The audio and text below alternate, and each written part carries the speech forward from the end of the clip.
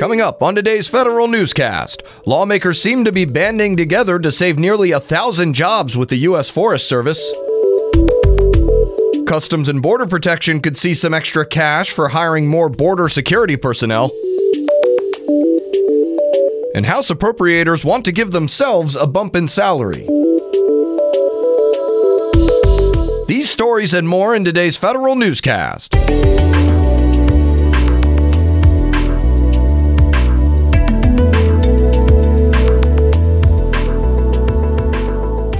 Welcome to today's episode of the Federal Newscast. I'm Eric White.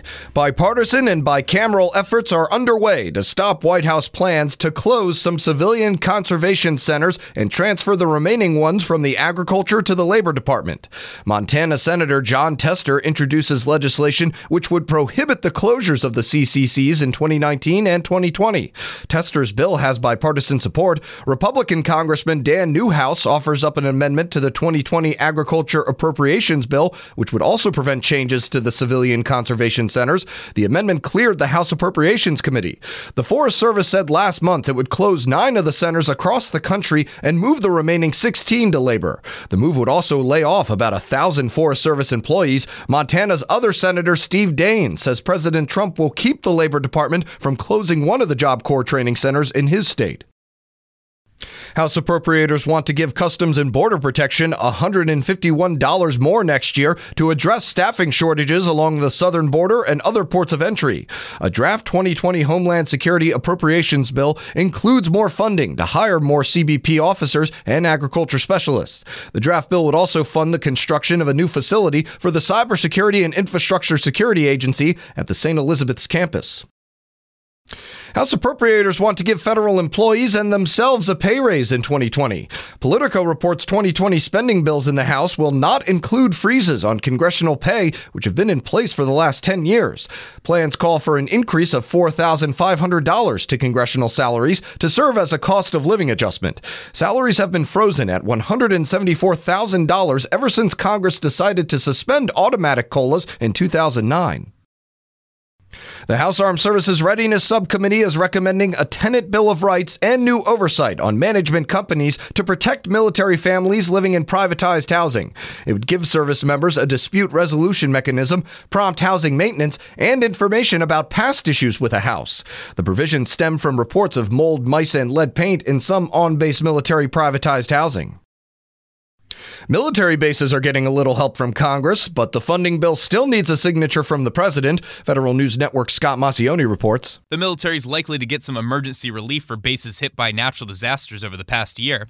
Congress is sending President Trump a bill with $3 billion to fix installations like Air Force Base Tyndall and Camp Lejeune, both of which were devastated by hurricanes. The bill gives the Air Force about $1.7 billion and the Navy nearly $1 billion. The rest of the funds would go to the Coast Guard and the Army National Guard. The Air Force was forced to postpone its cleanup efforts at Tyndall earlier this year because it ran out of funds. I'm Scott Maucione. Federal Labor Relations Authority Chair Colleen Kiko tries to convince members of the House Oversight and Reform Committee she has no anti-union bias.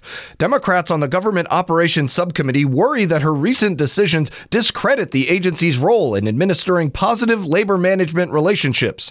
Kiko says the decision to close 2 regional offices made sense because of the agency's dwindling workload. She also cited her own interpretation of the Federal Service Labor Management Relations Statute as the reason why she decided to no longer recognize FLRA's own union. Andrew Saul's quest to become the permanent commissioner of the Social Security Administration is finally ending. After having unanimously been approved by the Senate Finance Committee twice, he's finally approved by the full Senate to be the 30th commissioner of SSA. Saul's term as commissioner runs through January 19th of 2025. SSA hasn't had a permanent commissioner since 2013 when Michael Estrue resigned in the middle of his term. The General Services Administration pre-approves a group of vendors to bid on contracts from agencies for their Centers of Excellence IT modernization projects. GSA makes 22 awards under its COE Discovery Blanket Purchase Agreement. The 3-year vehicles have a ceiling of $100 million. The awards focus on 7 IT modernization areas, including cloud adoption and data analytics. GSA expects the BPA to start accepting task orders before the end of this year. The much-anticipated federal data strategy is out, and its goal is to change the way agencies use data to improve operations and deliver services.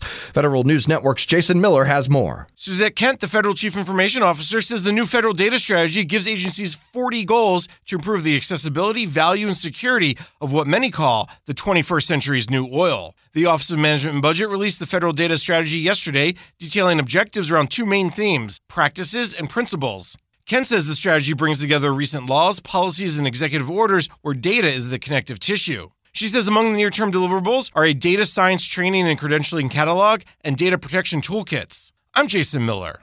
Though it may be out, the White House still seeks comments on its national data strategy. More now from Federal News Network's Tom Temin. That comprehensive federal data strategy, published yesterday after long anticipation, is still open for comments. Next on deck from the Office of Management and Budget will be a follow-up to yesterday's release. The White House calls it the Federal Data Strategy Action Plan. That, too, will come out this year.